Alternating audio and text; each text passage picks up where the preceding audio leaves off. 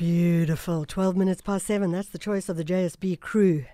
Virtual insanity, and it feels like every time you go onto a Zoom meeting, that's exactly how you feel. Jamiroquai, the man with the hat, the man with the cars, and he just continues to give us the grand funk as best as possible. Nevertheless, it's time for us to move into our first story. Don't forget to send those big fat juicies, the songs that are going to make you feel happy. And this is the story. We're going down to eThekwini, KwaZulu-Natal, to the Amashova Durban Classic race team, making a very welcome announcement that the Amashova race on cycle is about to take place in October. On the line is Annie Batchelder, who is the race director. Annie, thank you so much for joining us.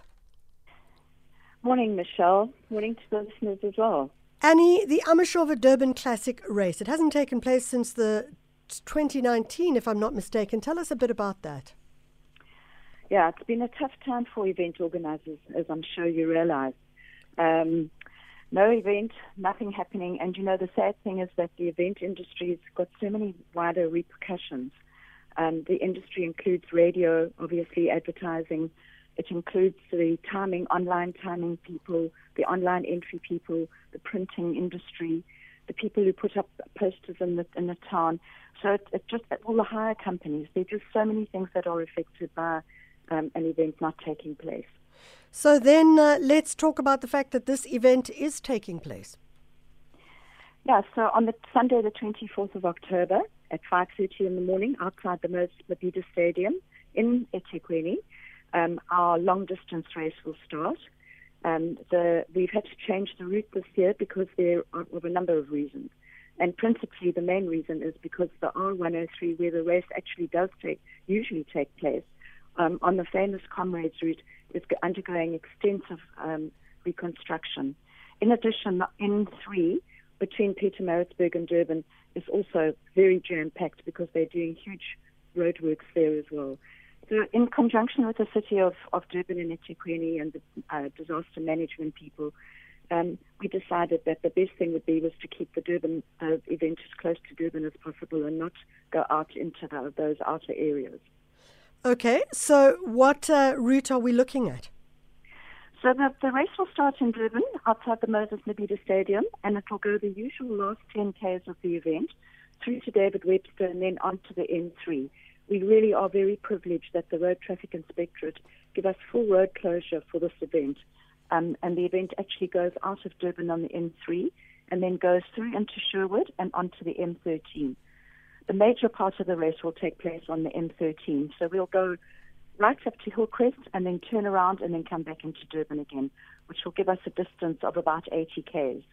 And then at the same time, we're going to run a 35 K from Hillcrest down into Durban as well. So, I am no cyclist, so I couldn't tell you whether 80 Ks or 30 Ks is long or short. Is this shorter, say, for example, than the Two Oceans? Is it more of a fun cycle, or is it something of real agony for those guys who are, and girls? I don't mean it as I'm sorry to be sexist, but guys and girls on their bikes. This particular route, I think, is going to be particularly challenging because going up Fields Hill is no joke. I think the Comrades runners will vouch for that. Yeah, absolutely.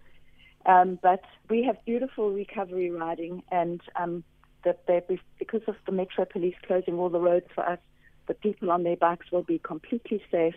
No vehicles on the road at the same time as them, and there's lovely downhill riding from Hillcrest all the way down into Durban. So for those of us who just want to catch the breeze and not even use our legs, it's the downhill that we should be looking at. Exactly. Annie, I grew up in KwaZulu-Natal, and one of the things that strikes me always about it whenever I go back is the humidity, and the temperatures may not always be extremely high, but the humidity can just knock you for a sixer.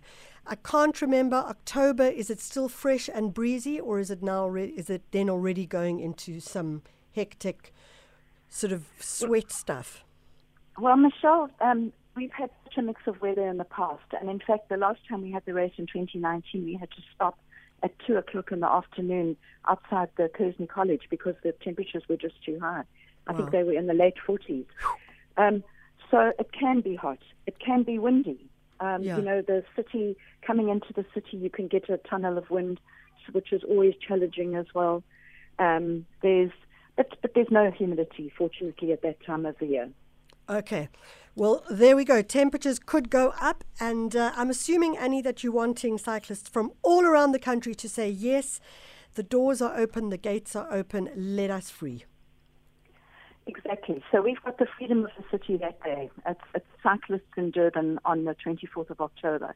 Yeah. And if you want to enter the event, you can enter before the 6th of October on our website, www.shova.co.za. Fantastic. Annie Batchelder, she's the Amashova Durban Classics race director. And if you're a cyclist, or maybe it's going to be your first time and you're training for your first time, as she says, 80 kilometers and a 35 kilometer, or 38 kilometers rather, but some of those roads uphill, it promises to be a lot of fun. Go onto the website shova.co.za. First major road cycling event to take place in KwaZulu-Natal since 2019. Sounds good.